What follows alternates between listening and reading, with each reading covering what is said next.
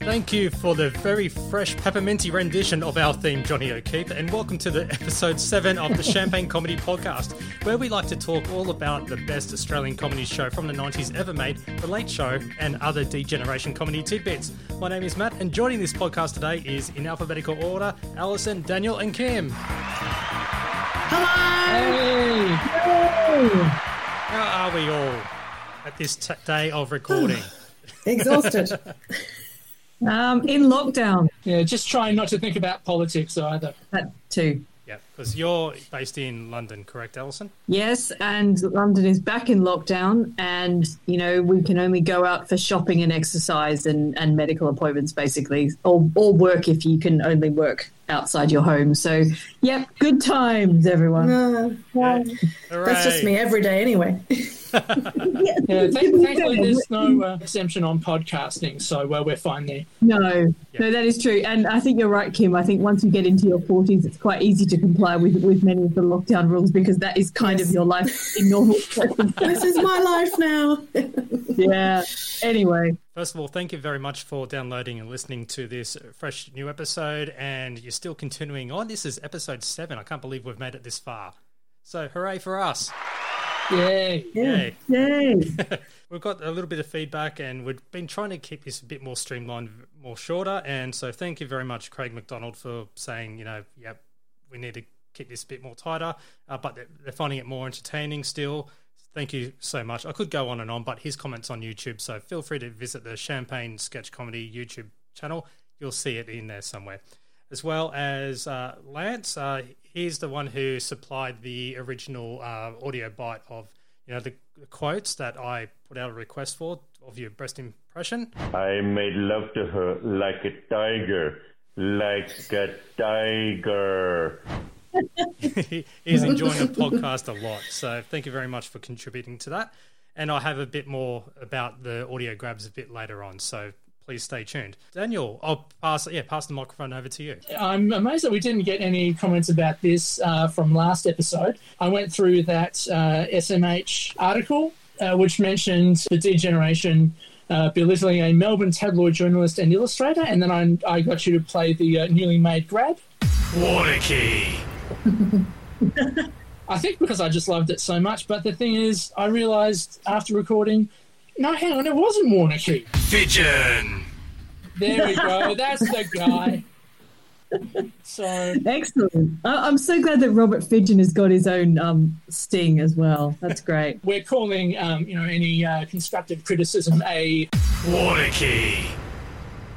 So, I mean, thankfully, if we wanted to call something a Fidgen, that can be any sort of cartoon where the person depicted can't be recognised, or perhaps one of those poorly thought out things where something has to be labelled in order for the cartoon to work. I think the usual cliche is sinking ship labelled The Economy. Yes. If you have to label something like that, then the cartoon doesn't work. And just try the concept. But anyway, so we can call that a Fidgen. So basically, if there are any sketches in The Late Show where the joke doesn't work, you'll play the following sting. Fidgen. Yeah, exactly. Or is it Warnicky when it's quite negative? Yeah. None of this is going to get confusing or annoying at all. So, if it's half, it will be Warnicky. And one more bit of feedback. Ross McPhee, who's a regular listener, thank you. He has some trivia tidbits about Ray Burgess from last episode. He said that his daughter later played Tony Basil in a live stage show parody of Countdown, which was devised and written by Brian Mannix, the former lead singer of the Uncanny X-Men, and also the writer of hit songs for the soundtrack to Houseboat Horror, which, that will pop up later on in the series. So thank you very much, Ross. It all connects. Yes. That's all the feedback. So please tweet us, TLS Champagne, or email champagnelateshow@gmail.com. In fact, on Twitter, Peter Phoebe, he says that the one thing he does have to say about the Late Show cast doing Ice-T's Cop Killer from episode 6 in the toilet break is that their version sounds way better than the original.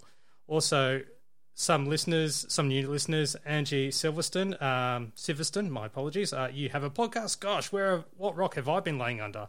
As well as Dr. Ricky Squat Pump, MD.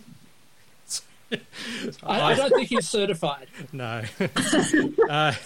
You have to forgive me too. I've only just subscribed, so bring on Charlie the Wonder Dog Chatter. So thank you very much for that. Welcome, everyone. All right, we should probably rip into the TV guide real quickly. Yeah, up against this episode on Channel 7, we had the movie Young Guns from 1988. The little critiques that come in the Saturday Age TV listings from Ross Warneke are quite the eye-opener, really. He says that Young Guns is strictly for dewy-eyed teenage girls. Emilio Estevez, Kiefer Sutherland, and Lou Diamond Phillips, and it seems every other young Hollywood hunk feature in this story of a pack of young misfits hired by a rancher to protect him and his property from the local villains. Then over on Channel 9, we've got a Australian miniseries called Fields of Fire 2. It's a repeat in one 4-hour hit of the above-average Australian-produced miniseries set in the Queensland sugar cane fields. World War II has just ended, but the war years have upset relationships and an influx of immigrant workers have caused other problems. Now, doesn't that sound a bit like Snowy? It does a bit, yeah. Mac and Hey Hey, which was on earlier, had guests Alison Durbin, Paul Norton, The Black Sorrows, and Max Walker. Good old Maxie Walker. Must have been another book he was plugging. Over on Channel 10, there was Indiana Jones and the Temple of Doom from 1984. Archaeologist Indiana Jones, Harrison Ford, and a nightclub singer, Kate Capshaw, are persuaded by Indian villagers to recover a stolen sacred stone. Says Warneke, more action than Raiders of the Lost Ark, but the story is inane. Now, on SBS, yeah, I know, it's a little bit harsh. On SBS, we've got a German drama called The Enigma of Caspar Hauser from 1975. Says Warneke, the extraordinary true story of a man who almost 2 centuries ago was freed after spending most of his youth imprisoned in a cellar and had to learn the ways of the world. Now, doesn't that sound like contemporary times? Yeah. I've seen that film and it's extremely boring, so I don't agree with that. Okay. Directed by Werner Herzog, stars Bruno S., who Warneke says coincidentally spent 22 years in confinement before Herzog discovered him. So It was a role he was born to play. It wasn't worth coming out for that film. Okay, last of all on the ABC. Before the Late Show, we've got the final of the series of Smith and Jones. Now, as to what's on after that, what do we do without Smith and Jones? I don't know. I see what you're doing there. What do I do when you are far away? All right, no, look, little spoiler alert, it's not Birds of a Feather yet, okay? What it is, you'll have to find out in 2 episodes' time, because we need people listening to this podcast, so you'll find out in episode 9. And then after the Late Show at 11 o'clock, we've got another movie, Torrents of Spring from 1990. Says Warneke, American Timothy Hutton plays a Russian betrothed to a German pastry cook, played by Valeria Golino, but is distracted by a married beauty, Natasha Kinski. A French-Italian co-production directed by a Pole, unquote. And then after that, Rage featuring Ed Cooper. All right, that's it. Thank you. Thank you. I think I got through that in record time. You did. Thank you very much for that, Daniel. And we shall start with Season 1, Episode 7 of The Late Show, which was broadcast Saturday, August 29th, 1992. The opening sketch is Foreign Correspondent with George Negus, which was a parody introduction, which George Negus goes to present his regular show, and then he pulls a shifty because he's talking about penetrating a dark and secret cult based in Melbourne whose primitive... rituals televised every Saturday night, The Late Show. Yeah, to a largely indifferent audience. Which had, I guess, Foreign Correspondent kind of had, or that sketch itself was, to me, was a bit of a foreshadow of they could write something like Frontline, maybe? Or am I overthinking it? I think I'm overthinking it. It's a good false opener, though. You know, it's a nice surprise. And anyone who'd stuck around after Smith and Jones and they thought, hang on, why is foreign correspondent on? And I like the idea that a few people would have been fooled by that. Yeah, I was almost fooled when I started watching it, thinking, hang on, I'm waiting for the late show. And then war, famine, crisis and despair from all around the globe to brighten your Saturday night. There was one slightly annoying thing for me. You know how Tony Martin, I think he's said before about how he couldn't get one word into the Da Vinci Code because it started with the word renowned. It was like renowned archaeologist so-and-so, and like he couldn't get past that adjective there. Is renowned an adjective? Anyway. Like, it's a word. It's a word, yeah.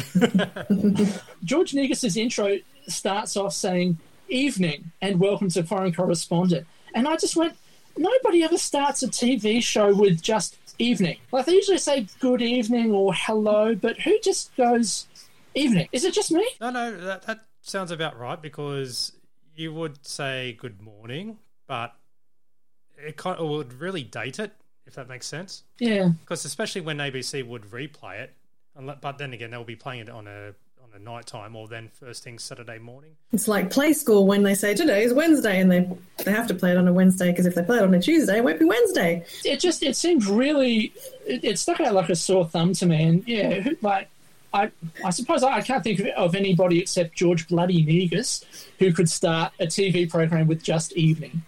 Or you could always go, "G'day, welcome to Foreign Correspondent. Yeah. I'm George Negus." I think kind of like the word "g'day," where there's a few letters in the phrase which are kind of, you know, covered up for by an apostrophe. I think the word "good" is an apostrophe, and so he sort of goes "evening" like this. So it sounded. So it's kind of like he's massively contracted the word "good" into There was an apostrophe in there. You just can't see it. Yeah, maybe I didn't hear it. Yeah, and maybe you did say good evening. It's your shoddy VHS tape. Yeah. Yeah. If you listen carefully, it's like when Neil Armstrong went on the moon. He actually said something slightly different, but it was a bit of interference, wasn't there? So we have the opening titles, and after the opening titles, which has some refreshed little visuals in it, we have the opening remarks with Mick and Tony, and they coming to Australia live, all the way to the pointy bits of Australia. You know, those really pointy bits. They were also talking about the political adverts back on TV.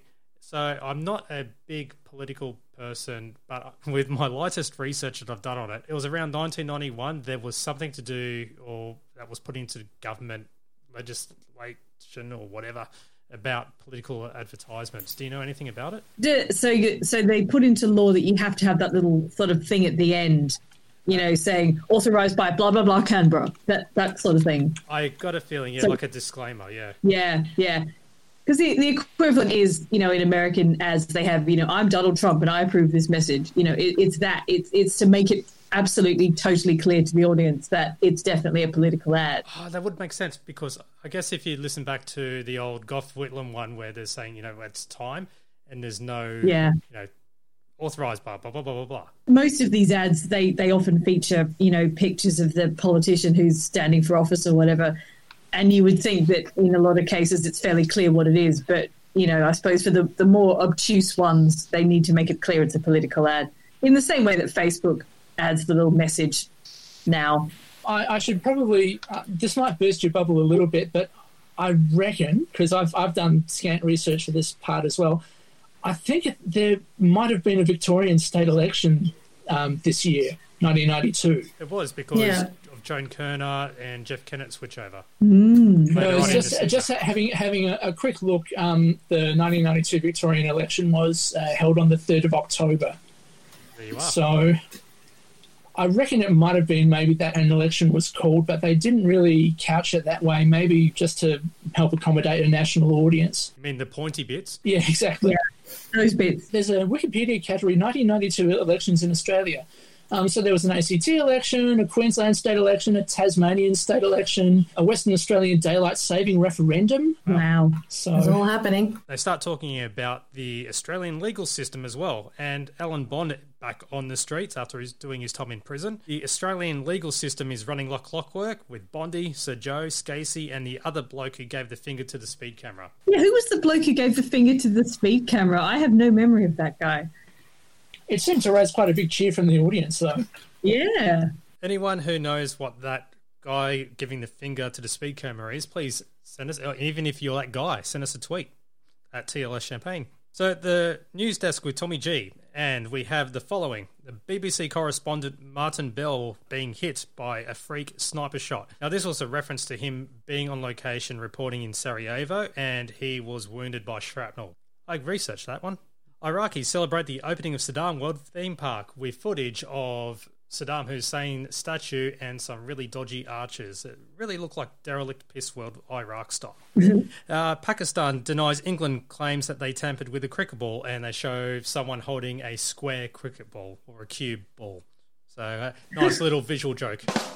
Another great day for the prop masters there, having to make a square ball. Now the main stories. A peace talk over Yugoslav crises are underway in London with key players John Major, Boutros Ghali, Slobodan Milosevic, Milan Putic, and the home viewer, who enjoys swimming and riding his bike. $25 behind him.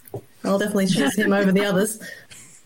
Again, it's a really dumb joke, but it's just if everybody loves it. Now the Bosnian-Serbian leader Radovan Karadzic, I'll go with, left after people made fun of his hairpiece, and he eventually calmed down, returned, lit a candle in prosperity, and burnt down the whole building, showing footage of one of the buildings set alight. Good old visual joke. Now, Alan Bond was released from prison. He broke down to reporters and was highly emotional during a press conference when he realised he had to spend time with his wife, Elaine. Oh, dear. Such a Tommy G joke there, right there. And in Canberra, the guy who drove into Parliament House 2 weeks beforehand appeared in the court, and they cue a fantastic visual joke of a car driving into the stairway of the courthouse, which was in Melbourne. Do you know which one that was at all? I think we talked about it, a couple of weeks ago when it actually happened. Well, they were standing up front, yeah. It's an interesting piece of detail with that story, though, that the reason he drove into Parliament House was he was attempting to kill John Hewson, which was a piece of detail we hadn't got from the previous weeks of Tommy G's news desk. So imagine feeling so annoyed with the world that your plan is to kill John Hewson. I'm just going to leave that there. Well, he did use the indicator to drive in. Yeah, that's yes. true. Yep. He was really seriously after Dr. Hewson there. Well, in Miami, the worst hurricane in 50 years, with Hurricane Andrew represented in a shithouse graphic. And the people affected were landowners, shopkeepers, and there's a Rodney King joke right there, which I won't go into detail. I'm trying to work out the bit of footage they had there. I don't think it was Rodney King, but it was just as oddly placed and, weird to look at. Yeah. It was a joke of its time. I enjoyed Rob Sitch as Dan Michalkowski, the American correspondent in that sketch. And he's looking very, very Mike Moore with the kind of, Ray Martin sort of comb over hair, which is a good look for him. And all the wind was blowing around him, but his hair was still in place. Exactly, and that's how Ray's would have been as well. Definitely. Yeah, I did Google that name just to see who came up. They called him Dan, but it says Don in the caption there. But there's no match for this person, so he's just your generic American weather correspondent. Did you pick up any of the names that Tommy G decided to kind of rename? Like you're saying that Hurricane Andrew was a very piss-weak name? Yes. Hurricane Andrew, take cover! So who else do they have? Cyclone Nathan and Gentle Breeze Barry. And I do like that. It's almost an aside from Tom there. I mean, I would say probably not ad-libbed, but probably written at short notice, and it's a great crowd pleaser too. Did you notice anything in that Green Guide a few days later that someone had actually written in and kicked up a stink about that Hurricane Andrew joke that Tommy G had done? Now, this is from the Green Guide as soon as I zoom out. On the Thursday, the 3rd of September. And we have David Castle. He's basically pulling a water key. And I'll keep this quick because it's only 2 paragraphs, and he was saying it was the most fortuitous that the D generation had a good week, talking about other news and stuff like that, for tragic news items to work in the Late Show on Saturday. There was a devastation of Cyclone Andrew in Florida and showing footage, and they were just making jokes left, right and centre, especially in a future joke which we're about to mention about the fatal helicopter crash. Yeah, but basically that they're insensitive, and it seems to be a trend that's in our young and talented satirists. Quote, that in itself is a real tragedy, unquote. Well, David Castle. It's interesting, though, because we've sort of picked up on this point a few times in previous episodes about, you know, how we thought some of the jokes were sort of a bit lame or you know, they were kind of making fun of tragedies. And I would tend to agree with the helicopter footage, because watching that helicopter footage, it's genuinely terrifying. And you can see that, you know, you're basically watching the last moments of someone's life there. And I can see why basically the majority of people would think that that's a poor target for comedy. So I think the letter writer has a point there. As we go back to London, Lord Carrington resigns as peacekeeper, with Rob dressed up as Carrington, with a satellite delay, which was quite amusing because it just goes out the window pretty much. Yeah. And Tommy quickly heads to London and throws water on Carrington/Rob. Well, see, I think the joke is more that it's not, well, it certainly sounds like a satellite delay, but I think it's just more that it's a failure in communication in general, really. Rob seems to say a lot of, oh, yes, indeed, just interrupting Tom all the time. Yeah, and it's like he's got a very low attention span and he's not exactly listening to what Tom's saying, so he has to go over to London and just say, hey. I also like Rob's little chat with himself while Tom's heading to London, as it were. And yes, indeed, the Serbs, a lot of them have Vich at the end of their name. Big problem. Again, just sort of showing in a different way, I suppose, that, yeah, there's a lack of communication when it comes to a peace negotiator. Unless he knows that that's shit and then he's purposely sabotaging the sketch. There's always a chance. Yeah. It's a bit like, you know, Monty Python when they can't work out how to end a sketch, so they just do something incredibly weird and totally illogical. And this is exactly what they've done with this. And it's a funny punchline. We should have a bingo card for the amount of times that they say it didn't work in rehearsal and it didn't work now. Yeah. Don't do that as a drinking game or you'll get drunk very, very quickly. No, I didn't notice a main event reference in this episode. Oh, what? Was there one? I don't. Oh, was there one? I must have missed it. There was one. Yes. Oh God! So I think that's like the third main event joke.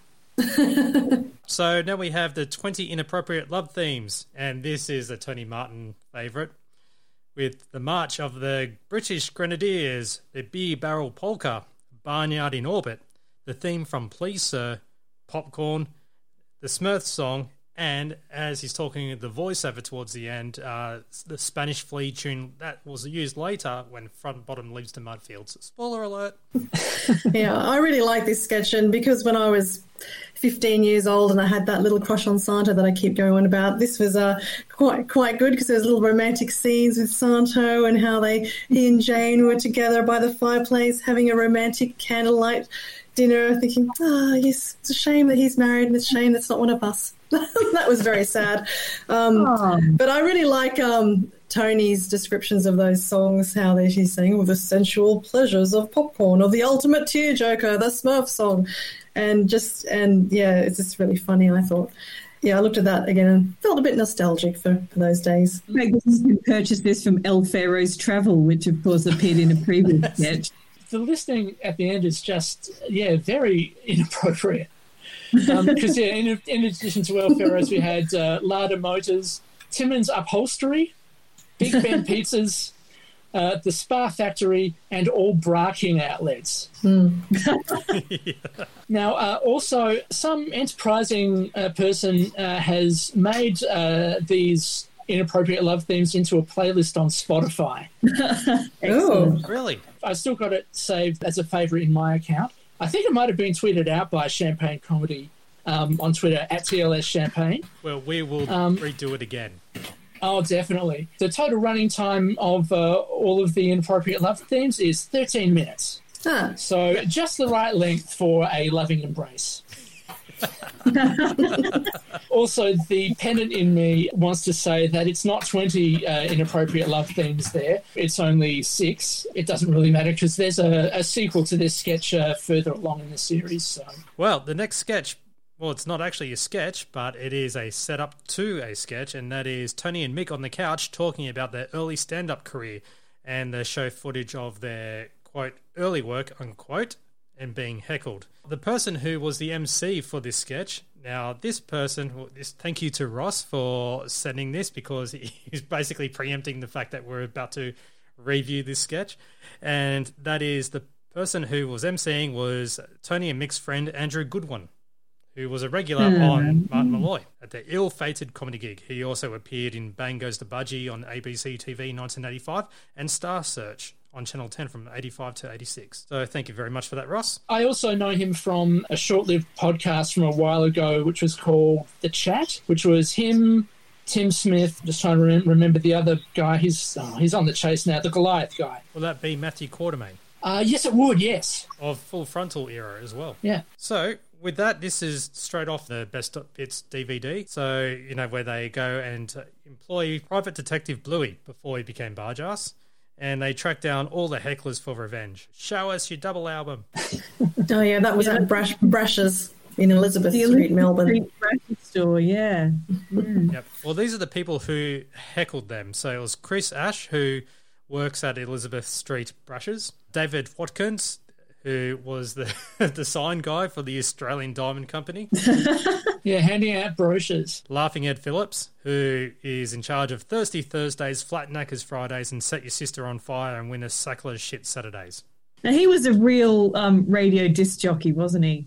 Yes. Ed Phillips. Apparently forever christened as Laughing Ed Phillips after that sketch, and it became a kind of a real sort of weight on his shoulders to carry that burden of this sketch because people would constantly refer to it. Yeah, it's good that he was able to laugh it off. There was also Chris Cox, who was the chef, Caroline Davies, the McDonald's drive-through person, and other random locations was in an office, a library. Show us your reference section. The street director, Policeman, yeah. Yep, firefighters, elephants at a zoo, and someone who was stone dead at a cemetery. Show us your tusks, pachyderms. Yeah. I love the firemen because they obviously just chanced upon a fire truck as they were driving around and they just started randomly yelling at them and the firemen are just laughing back at them. It's really brilliant. Yeah. Well, so the other thing is, did you notice that with the firemen that Tony was actually absent in that? It was just Mick? No, not at all. It's sort of, because it goes by pretty quick, you don't really notice, which is good. The other thing I noticed is that they have a go at like some sort of a sales guy in a meeting, and I'm pretty sure that may have been impromptu. I think it might have happened at Triple M. If you pause, like freeze frame through that little part, you'll see that there's all of these pieces of paper on the wall to the left, and those seem to have pretty clearly, to my eyes, the Triple M Winged Angel Dr. Dan logo. Okay, so they might have filmed it at the same time when they did Laughing Ed Phillips, because that would be in the Collins Street St Kilda studios. In fact, you could probably say that about most of these heckles, that I'd say it's probably a 50-50 chance that some of the recipients were in on it and some were just strangers who just copped an odd shellacking for no reason, really. Yeah, that's what it looks like, certainly. And they wrap up with their own rendition of their heckled routine, and Aaron Beaucaire, the master of them all, just comes up and smacks Mick with a bottle and decks him. Which is the only appropriate response to I say. Yeah. Yes. Now the next segment. Hey. The Olden Days, episode 7, I'd kill for a coffee. And this one is basically centralising or putting a spotlight on Sergeant Olden. Yeah, he hasn't had much of a go, Sergeant Olden, so far in this series. So, it's nice to see him getting out and about and purchasing coffee from what is obviously a gold panning machine. Yeah. All that for a cappuccino. He's got to give Governor Frontbottom the coffee to avoid the billiard cue punishment. Yes. And that's the peril. yeah, and that was all because some people in the Mudfields asked about Alden's unconvincing scar, and he had staged an unauthorized flashback. No cold chisel on my chain, gang. No chirpy cheep cheep. And definitely no stuff with the tin lids. Not the tin lids. They were very topical in 1992. So Jimmy Barnes's kids, the group formed in 1990, put out a Christmas album called Hey Rudolph in 1991, and a couple of months earlier had come up with a second album called Snakes and Ladders. There was a single that came off of that, which was a cover of Walk the Dinosaur. I remember all of this. That was a closet favourite as a kid. Now, were the tin lids really that reviled? I think they were. It just seems to be of novelty, really. They were. I think they were a good target for comedy. I think, you know, because they had such a high profile, and they were kind of lame kids, you know, and you know, you could very easily make a joke about them. I don't think they were bad necessarily. No, I did notice that those CDs were very common in the second-hand CD shops in the 90s. If anyone used to trawl through those, there was always be a tin lids CD there. I've got Hey Rudolph, but not Snakes and Ladders. So after Alden avoids getting the billiard cue shoved up his back passage, we have Commercial Crime Stoppers with Mick and Santo. And Santo wants to know what is Mick's favourite band, and that is IKD, the country western singer. Who? Yeah, exactly. Yeah, I could not find anything about what IKD, well, who IKD stands for, let alone this album, but it's superb, like almost regional TV style commercial. I think it was described as an absolute kaleidoscope of colour, movement and graphics. I can't believe this has even made it to air in regional television, you know. I had to transcribe the voiceover for this commercial because it's just stunning. It goes, yes, it's out now. IKD's second album, this one in country style. 16 tracks by a new voice in country and western music. The guy's so bloody old. Hang on. What was the style of his first album? Was he doing punk rock or, you know? He rivaled Metallica. Yeah. You'll love the toe-tapping beat, the easy listening, the fresh approach to well-known evergreen songs. And, yeah, that... my God.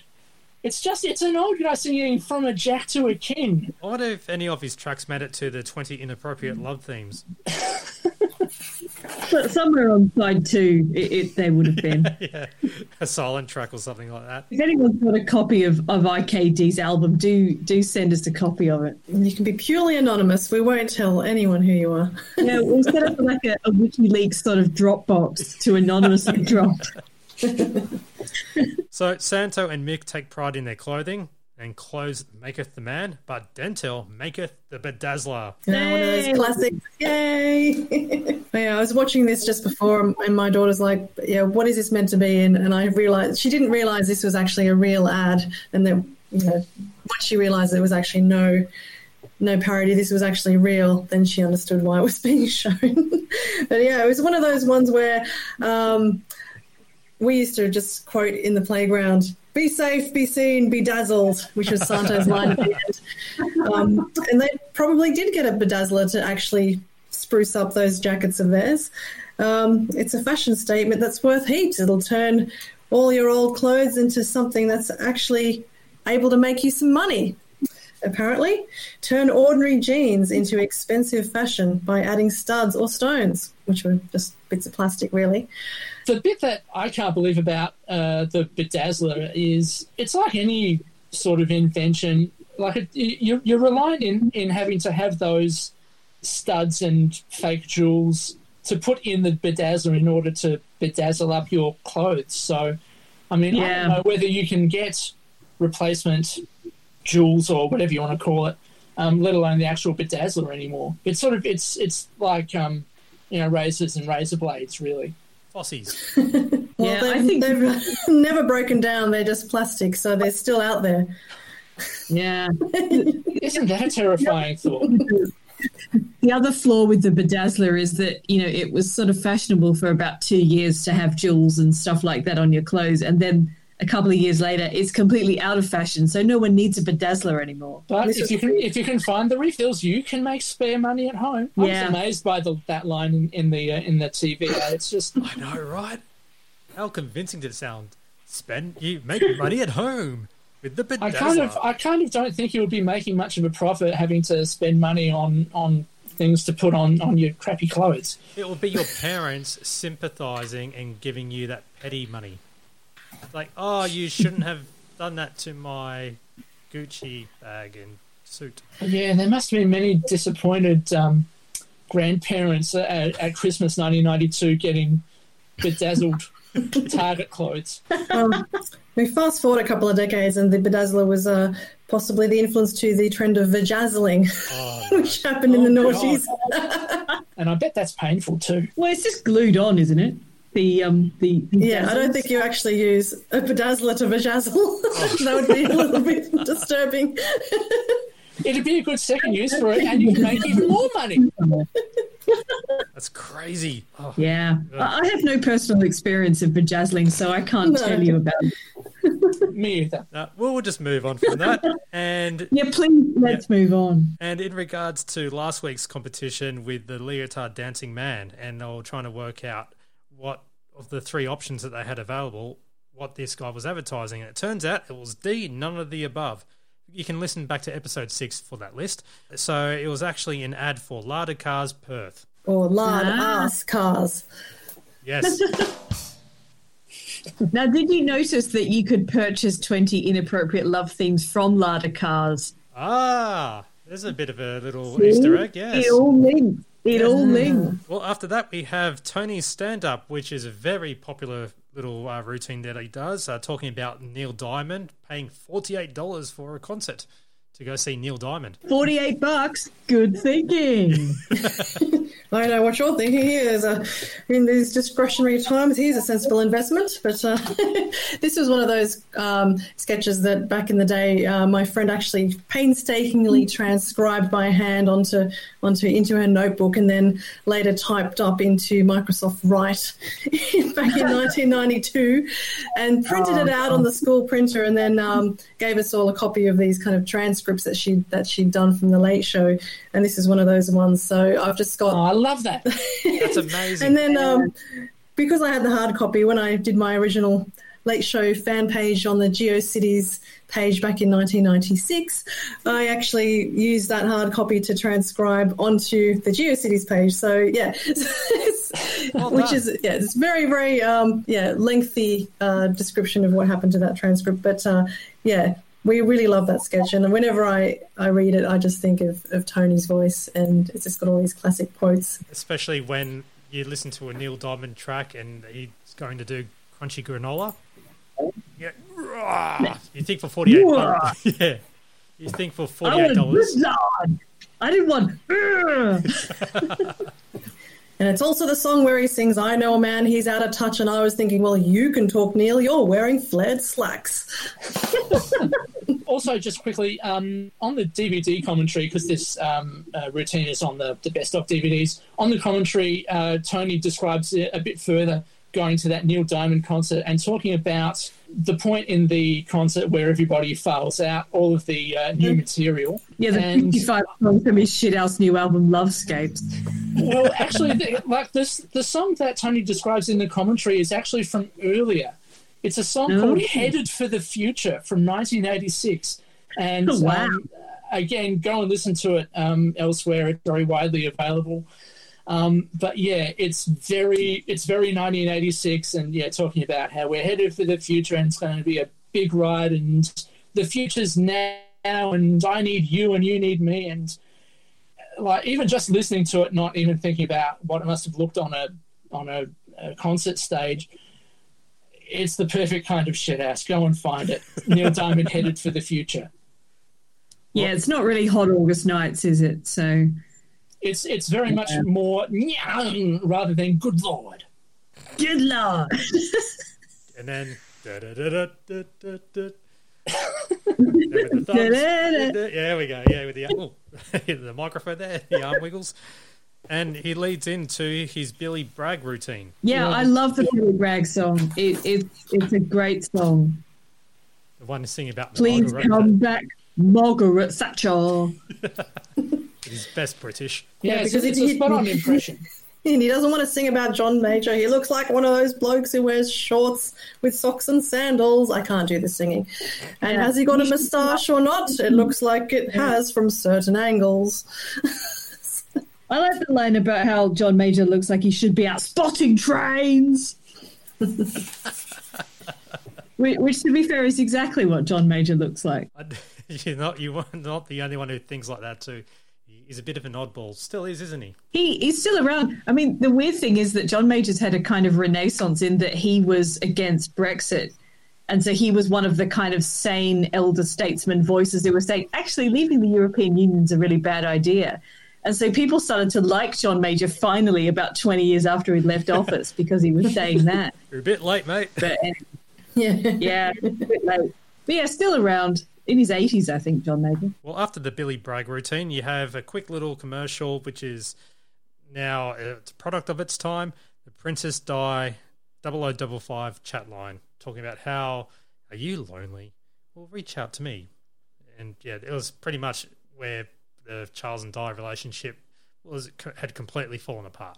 Yeah, it was during the time of Squidgy Gate where those conversations that she had were out, and so I think that the phone lines were tapped, weren't they? And they could have this. She was having this conversation, confidentiality assured for a couple of years at least. It was all delightfully voiced by Jane. Now we have, this is what the little teaser is for, Countdown Classics. I am the king of the divan. Countdown Classics, and it's a salute to the lyricists. Now, I'll just rattle off all these songs that they pay tribute to, so they have little hooks and also lyrics that pop up because they're just paying homage to how the hell do they get those words into those songs and they become hits, really. So you have Adrian Gervitz with Classic, Gotta Write a Classic. I'm not going to play the grabs here because it will cost me some money. Okay. Are we allowed to say the lyrics? If you've got the lyrics, by all means. But I can't play the actual audio itself. I'll just say them. I won't sing them. So we have Classic. Yeah, gonna write a classic. Gonna write it in an attic. Gonna write a classic. Gonna write it in an attic. Tom's got his rhyming dictionary there, doesn't he? I love that addition. Now the next song is Racy, Some Girls. Yes. Some girls will. Some girls won't. That one. Some Yeah, girls. some girls. Please, could you continue, Daniel? No. I like your version. Some girls need a little loving. Some girls don't. This is almost as awkward as the Daenerys sketches from last time. Yeah. Yeah. Whoever wrote the lyrics of that has probably never met a woman, is my guess. Oh, there's more. So there's a big question mark on a couple of them coming up. Well, just quickly with the Some Girls song, I mean, it is written by a couple of British pop powerhouses, Nicky Chin and Mike Chapman, wrote quite a lot of hits. They proved that they didn't have to make them very thought-provoking. There was Dean Friedman, Lucky Stars. And yeah, this is very cool and responsive. Did you see Lisa? Yes, I saw Lisa. Yes. Is that why you're angry? God, sorry, I'm Come going to bring on, up. somebody. Hold on, I'm bringing up the lyrics. 1 second. Okay, I thought somebody else might have these, but to do this little. Okay. I'll ask the questions. All right. Oh, yeah. We'll take it, Daniel. I will be happy to rendition with you. Go. Did you see Lisa? Yes, I saw Lisa. Is that why you're angry? I wasn't angry. Maybe a little. Not even maybe. Must be the weather. Now, don't be a baby. Yay. That's our little play. Thank you very much. Anything at all to get around the loophole. Where did the baby thing come from? It rhymes with maybe. Most songs with maybe have to say baby. Okay. They all have the same edition of that rhyming dictionary. But rhyming Lisa with Lisa is just ultimate awesome. The next song is Captain Antonil. Do that to me one more time. I can never get enough of a man like you.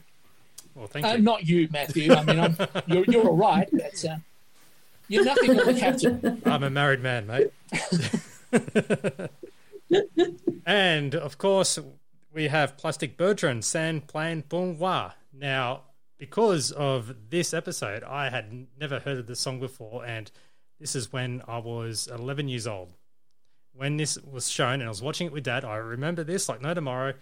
Because I went, wow, what song is that? And Dad goes, oh, well, after the episode's finished, I'll put it on for you. And he got out his vinyl of the song and we played it on his turntable. I've gone, yes, that's fantastic. Wow, your dad was cool. He's awesome. Yeah. Now, I have the subtitle lyrics here. So I'm going to try and do a rendition of it. So please bear with me.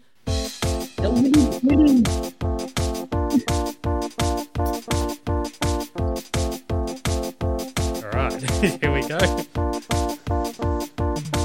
That is that da clear public with the best always. I'm a frog on cracker with a very bomb. You are the king of the divine. I am the king of the divine. San Plan Boom Wah. San Plan Boom Wah. I think you get the idea. San Plan Boom Wah. San Plan Boom Wah. Hey. There we go. I'm sorry for destroying. Attempt a Belgian accent there. Oh, well, I can do it again. Hold on. No, I won't.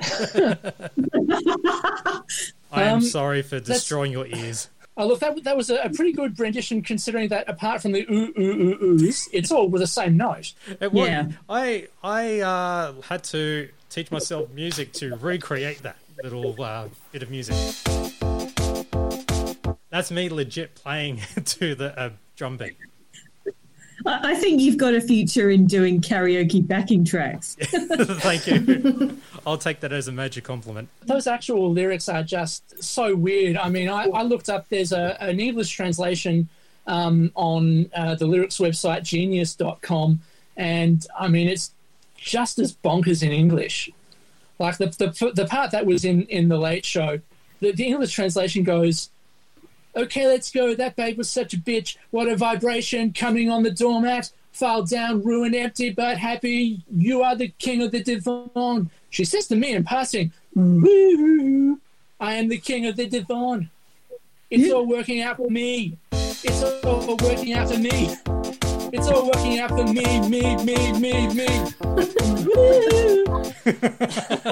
Yeah, okay. So basically the song's about sex. Yeah. And him banging some chick. Okay. There's another tune out there. I can't remember who it's by, but there's another version of it called Jet Boy, Jet Girl. Yeah, I think that's Elton Motello. And I think that might be the original.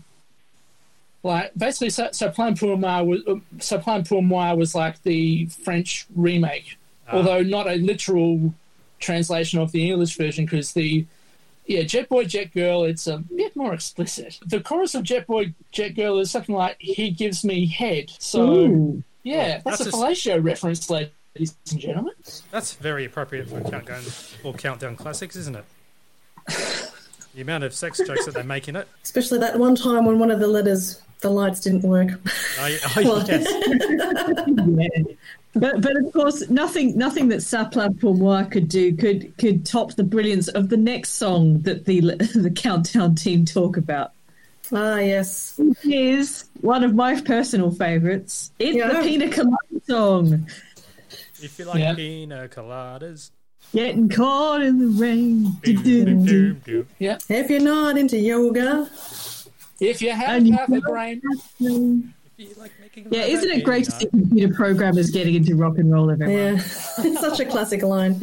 But they really do highlight that it's quite the story song, really. Yeah. I just like the fact that the lyric in it, saying that he's not happy with his relationship, so he goes out and tries to have a bit of a fling, goes catching up with the woman, and turns out that it's his wife. It's his own lovely lady. Yeah, and she goes, "Oh, it's you." What a plot twist. And the other one is Jane's favourite, which is Charlene, I've Never Been to Me. Oh, hang on, Jane, I'll just get the sick bags. You'll need these. Made famous a couple of years later by Priscilla, Queen of the Desert, of course. It's like a poem set to music, just about. I've been to Nice and the Isle of Greece while I sipped champagne on a yacht.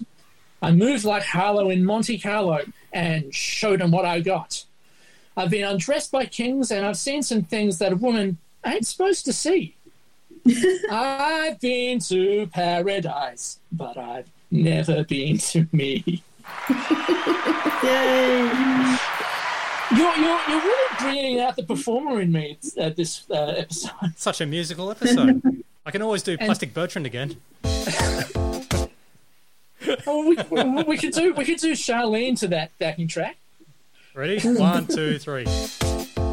There we go. Hey, you know what paradise is? It's a lie, a fantasy we create about people and places we'd like them to be. But you know what truth is? It's that little baby you're holding, and it's that man you fought with this morning, the same one you're going to make love with tonight. That's truth. That's love. That's revolting. Oh, bring on the sick bag.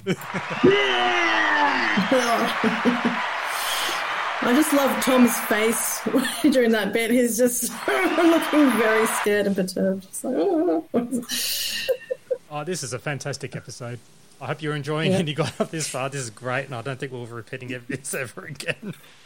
And we're almost sober, right? Yeah. Our water's not vodka. Yeah, I'm afraid it's Coke, no sugar, with nothing added to it for me. Just one other thing really quickly. I don't know whether you might have noticed with this segment, but it seems like we've gone from, like, it's a segment called Countdown Classics, but it doesn't seem like there's anything that's actually from Countdown in this episode. Well, I'd say that they'll be using snippets from the songs which would obviously feature in the episodes. Yeah.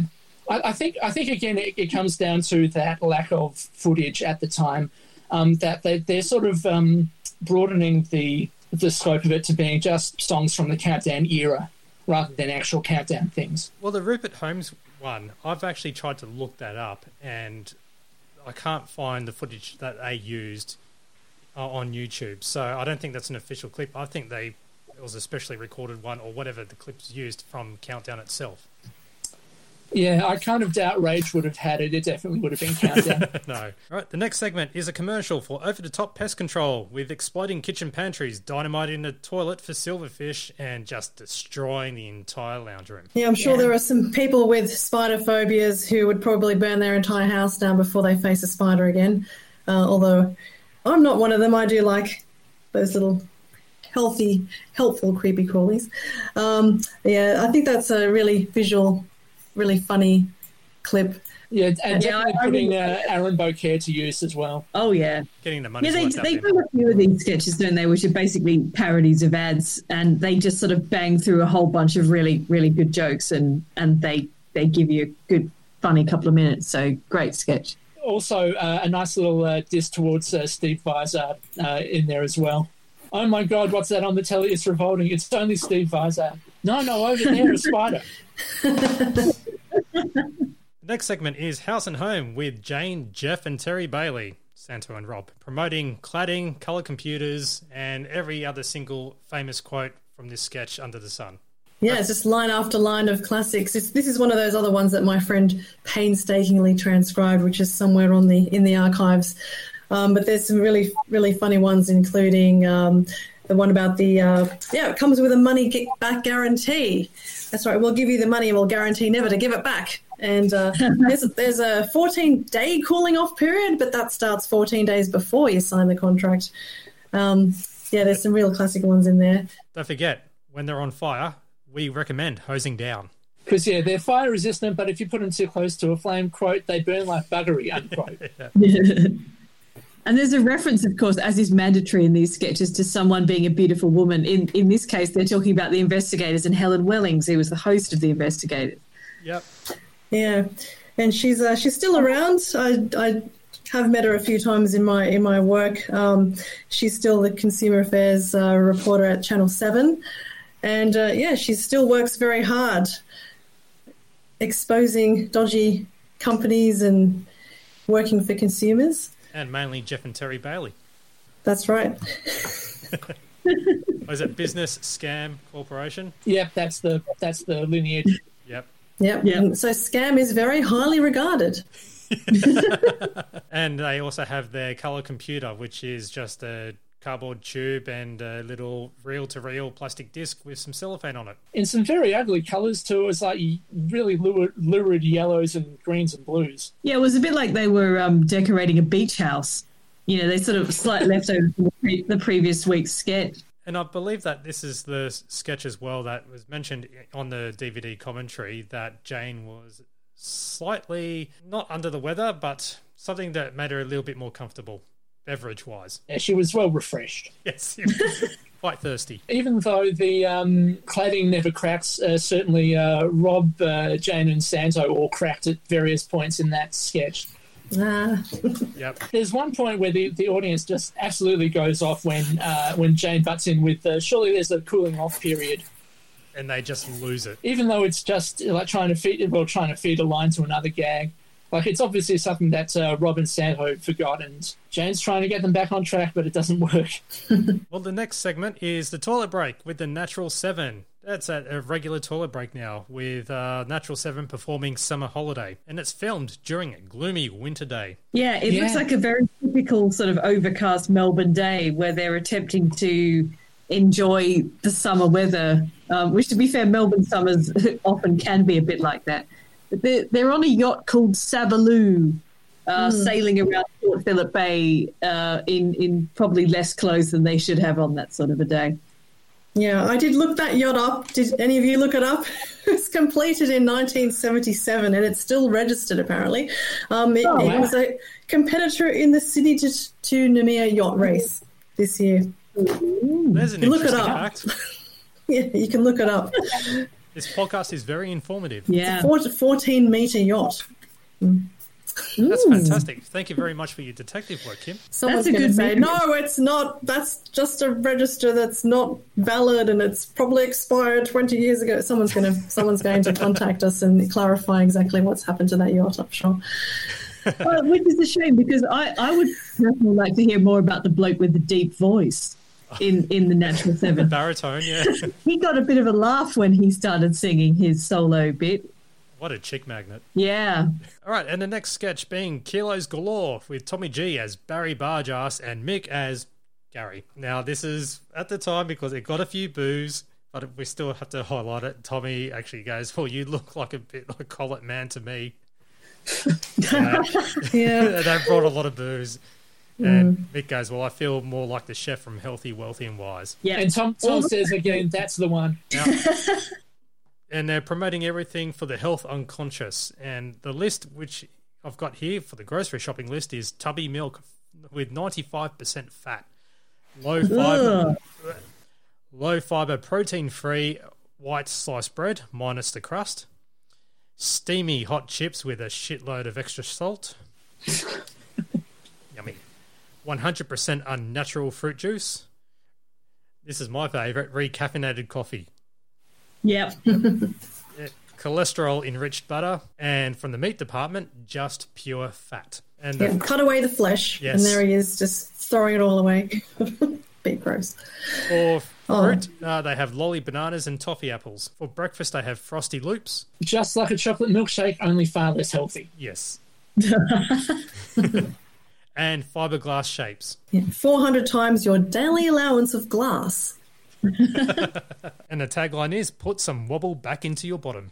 I marvel at the costumes that Tom and Mick wear, which, it's very comedy fat people sort of looking. Yeah, essentially it's sort of like a big sort of foam outer with little holes to put your arms out in. Yeah, it just sort of helps a lot with the fast-paced nature of the sketch. Yeah, I like the fact that the costumes are a bit crappy, and I like the fact that the sketch itself is a bit crappy, and they kind of make it funnier by doing it live and making it sort of as chaotic and ridiculous as possible, just to wring any extra laughs they can out of what's not great material, but it's fun to watch, I think, because they're really going for it. The next sketch it's a quick one. It kind of reminds me of the Slade Club on the D-Generation Satanic Sketches CD. Yes. Yeah, which is Empties, Australia's least happening night spot, where on Monday it's quiet early, but by 2 a.m. the place is closed. Tuesday, they're open till 5 a.m. in vain. And Wednesday, they say hello to the underworked barman. Thursday and Friday, no sign of anyone. And Saturday, they're shut. Yes, just everyday happenings in 2020. It is, isn't it? Yeah. So that's, Apart from that one that Eddie Maguire went to, of course. oh, the one up here in Queensland. Yeah, that's the one. This is a pretty simple sketch, really. You know, they obviously had to build a nightclub set and film Jason being bored in it, but really it's all the voiceovers doing all of the heavy lifting in it. The next sketch, and Santo refers back to the Kilos Galore set because he kind of exposes a little flaw or a little behind the scenes where there is on that loaf of bread from the Kilos Galore is Tommy's lines written on notes. And then Rob puts his feet up and he has lines on the bottom of his shoes for Santo. I love it when they do this sort of lingering at the scene of the crime, as it were, Yes.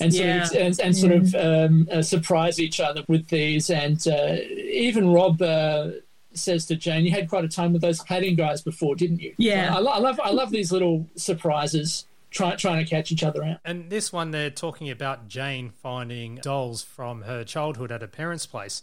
Now, this kind of falls flat until Rob brings out the perler, but with Jane, she shows Chatty Cathy and another doll which changes eye colour, which looks really evil every time it blinks. There's also Yeah, that's weird. That's so creepy. That there was also Chrissy the doll, where short hair, pull it out, and becomes really long and it looks really violent. Yeah, that vit sound when she pulls the hair to make it longer is just terrifying. Yeah.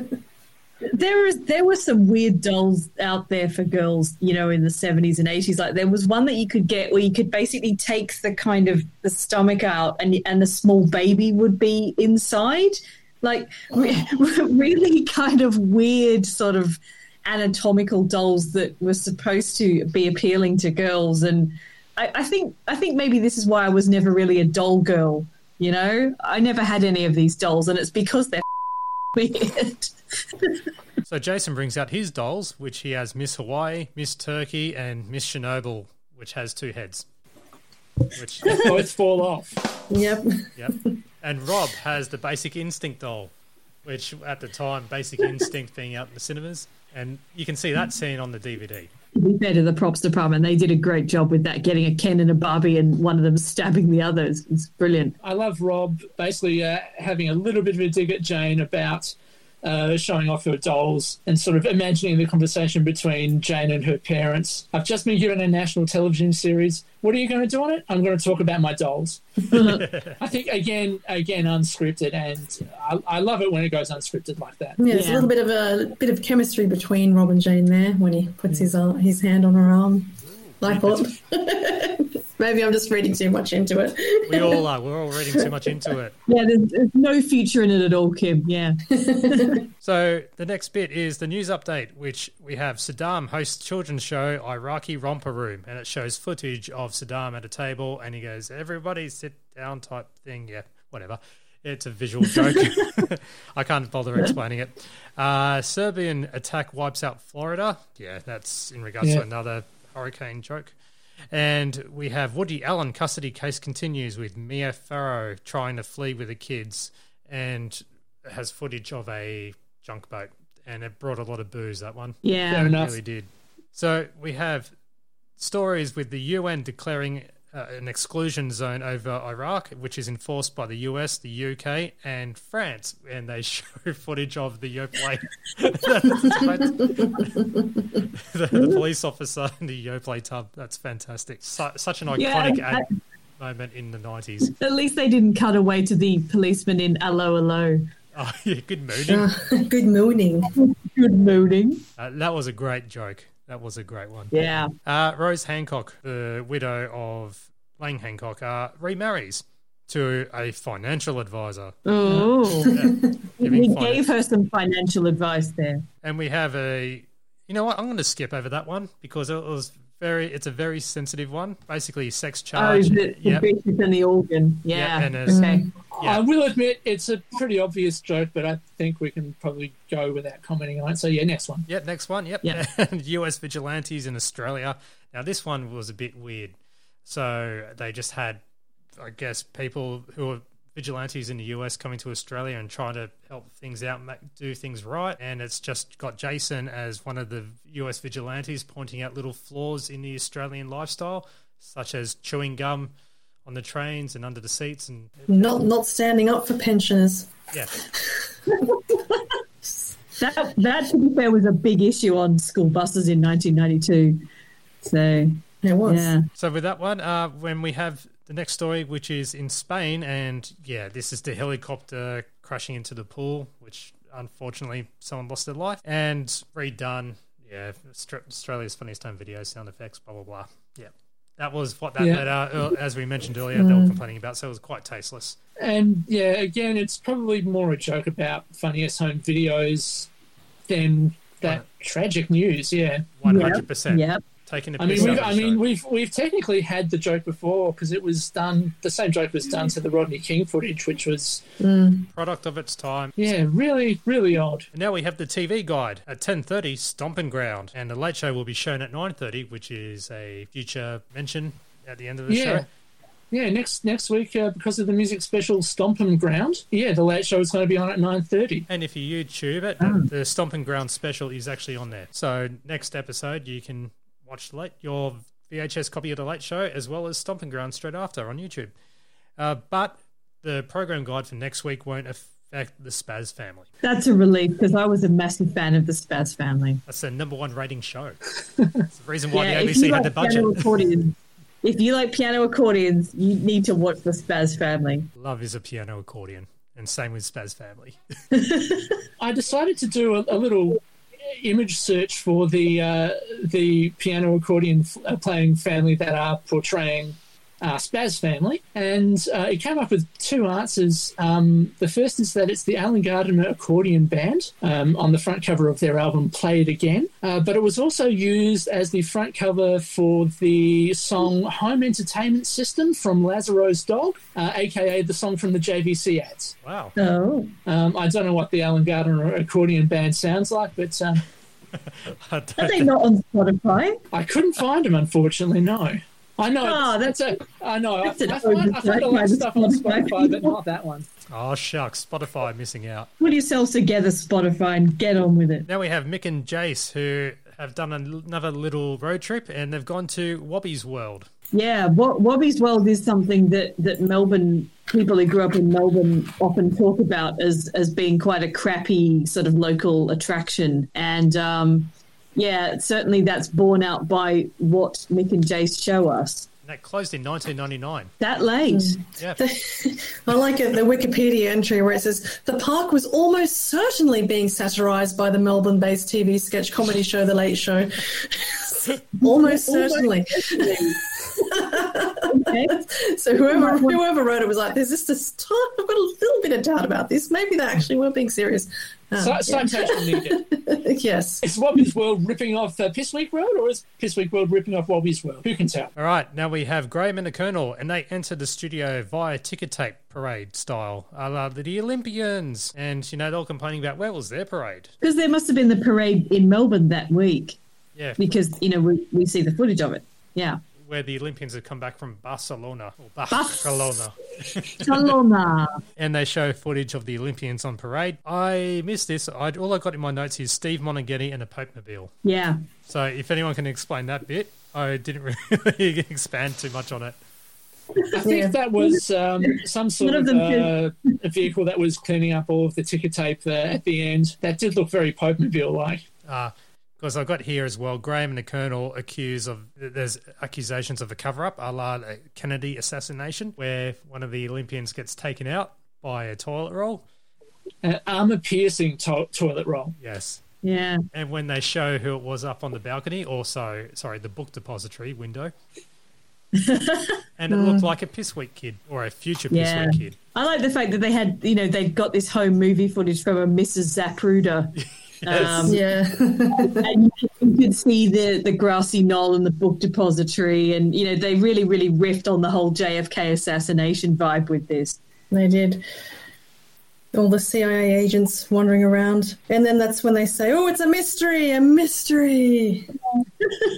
They did really good with that.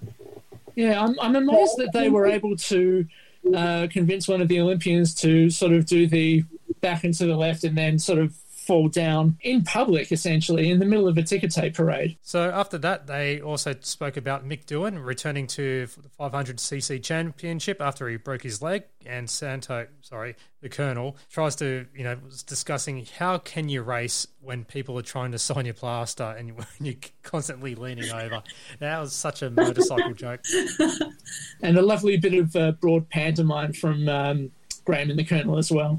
Yeah. And then they receive a complaint from Lady Colonel. Well, Graham refers to her as Lady Colonel, but Colonel goes, no, that's definitely not Lady Colonel. Saying, who was it then? Yeah. They say they received a complaint over the Monteghetti joke, but went straight over our heads. Well, went straight over mine. So after that, we have the closing, and that is Jason is concerned about Bert Newton and how big his head is getting. I think we all were in the early 90s. It was rapidly expanding. It was. That's when he showed some artwork of Bert and his giant head, Moonface. Yeah, and invited everyone to do their own little renditions, and they could set up a little Bert gallery. Or set up a Bert Newton Art Prize was the other one. Yeah. And they were going... The Archie Bert Prize it should have been. Yeah. And they did have some worst album covers, but they didn't have time to show them, so they moved on, showed the closing credits, and they also explained that they were going to start the next week at 9:30, all because of Stomping Ground. And yeah, then you have the closing, which Santa uses the colour computer on the Bert painting, and Jason Tony solicit the tickets. Yeah, Tony also brings out the loaf of bread again to try and remember his lines again. Yes, a quick so, little... Again, lingering at the scene of the crime. And we've forgotten the credit for Michael Hirsch, and he was credited as the polystyrene headstone artist from the sketch, the I Say sketch, where they went to the graveyard and they said, oh, look at this guy, so cheap, he's got a polystyrene headstone, which of course made by Michael Hirsch. Now, also, there's a few other special guests in the closing credits. Most we know, so Andrew Goodwin from the Heckling People at Their Work sketch, Steve Monteghetti from Graham and the Colonel, George Negus from the opening, Ed Phillips getting heckled as well. Now, there's three here. I've got no idea where they are. There's John Sherwood, Dave Vassiliou, and Alan Jones. I don't think it's the radio shock jock now on Sky News, Alan Jones. Unless he was somehow hiding in the audience or something. It's not the racing car driver either, Alan Jones? No, possibly not. So, yeah, I couldn't find anything looking up those three names, but they were apparently in Season 1, Episode 7. Well, they did a top effort in that episode, so much that we have to give them the acknowledgement that they deserve. Yeah. Well, that wraps up Season 1, Episode 7 of The Late Show. And... now I will throw back to the very beginning with Lance's... I made love to her like a tiger. Like a tiger. And I'm putting the call out for anyone who would like to contribute their own quotes from The Late Show, because I would like to put together a little bit of a montage to pay tribute to the show and you, the fans who are also listening. Here are two submissions which I've received as well. One is from Sebastian B. Good day from Dominic. How are you? No, Mister. Oh, that's one of the Street Talk Vox Pop segments. Yes. Yep. Wow. And one from Pete F., who does Santo the Magnificent. Ladies and gentlemen, do you believe in mental telepathy? No, I hear you think. See, it's that simple. And you know what? I might as well... like, if you submit it, and I don't really have a prize, but I'm happy to send you a Ripper vinyl. So you can either choose Ripper 76 or Ripper 77, and I can give that to a random that decides to submit probably the best one that they can do. So send an email, champagnelateshow@gmail.com, or send us a tweet to the link wherever you're hosting it on YouTube or whatever at TLS Champagne. Just simply record it on your mobile phone, on your voice memos, or wherever you can, and just send it through, and we'll try and include it in the next episode of the Champagne Comedy Podcast. It's really that simple. Now, I'm disappointed that we haven't had any contributions from women so far, and there was a reference earlier in this podcast to Snowy, And maybe some female listener out there can give us something like, or say something in Italian. What was it? Yeah. Yes. Yeah. And then he says hydroelectricità, like that. So you know, I'd like to hear something. Yeah. Because there's some good things that Jane and later Judith have to say in the Late Show. So let's hear them, guys. You can, or girls. Yep, just send it through. You can go under a pseudonym or whatever you want. If you just want to be known as anonymous, please send it through. You don't have to be embarrassed by it. Otherwise, you're going to have to put up with me.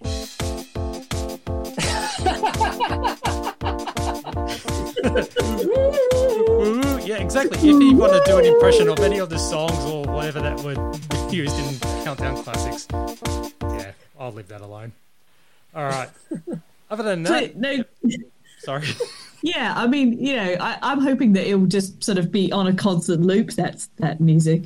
All right, well, you know what? I'm going to go out with this on the Champagne Comedy Podcast. So, let's go out with it. All right, that's the end of episode 7 of the Champagne Comedy Podcast. My name's Matt, and thank you very much, Alison, Kim, and Daniel, for coming on and talking crap, really. Thanks. Yeah. That's another segment. Oh, yes, yes, a future one. So, once again, please keep us subscribed to all your podcast feeds and everything. Visit champagnecomedy.com. Send us feedback, anything at all. Can be a Warnicky, could be a pigeon, anything. Thank you so much. Have a great time. Talk to you next time. Bye. Bye.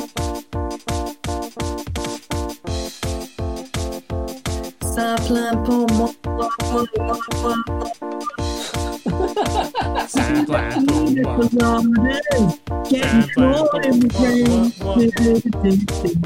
I'm a frog on crack. Cheers. Thank you for listening to the Champagne Comedy Podcast, created by fans for the fans. For more information on this podcast, please visit champagnecomedy.com. Produced by Matt Fulton Productions, mattfulton.com.au.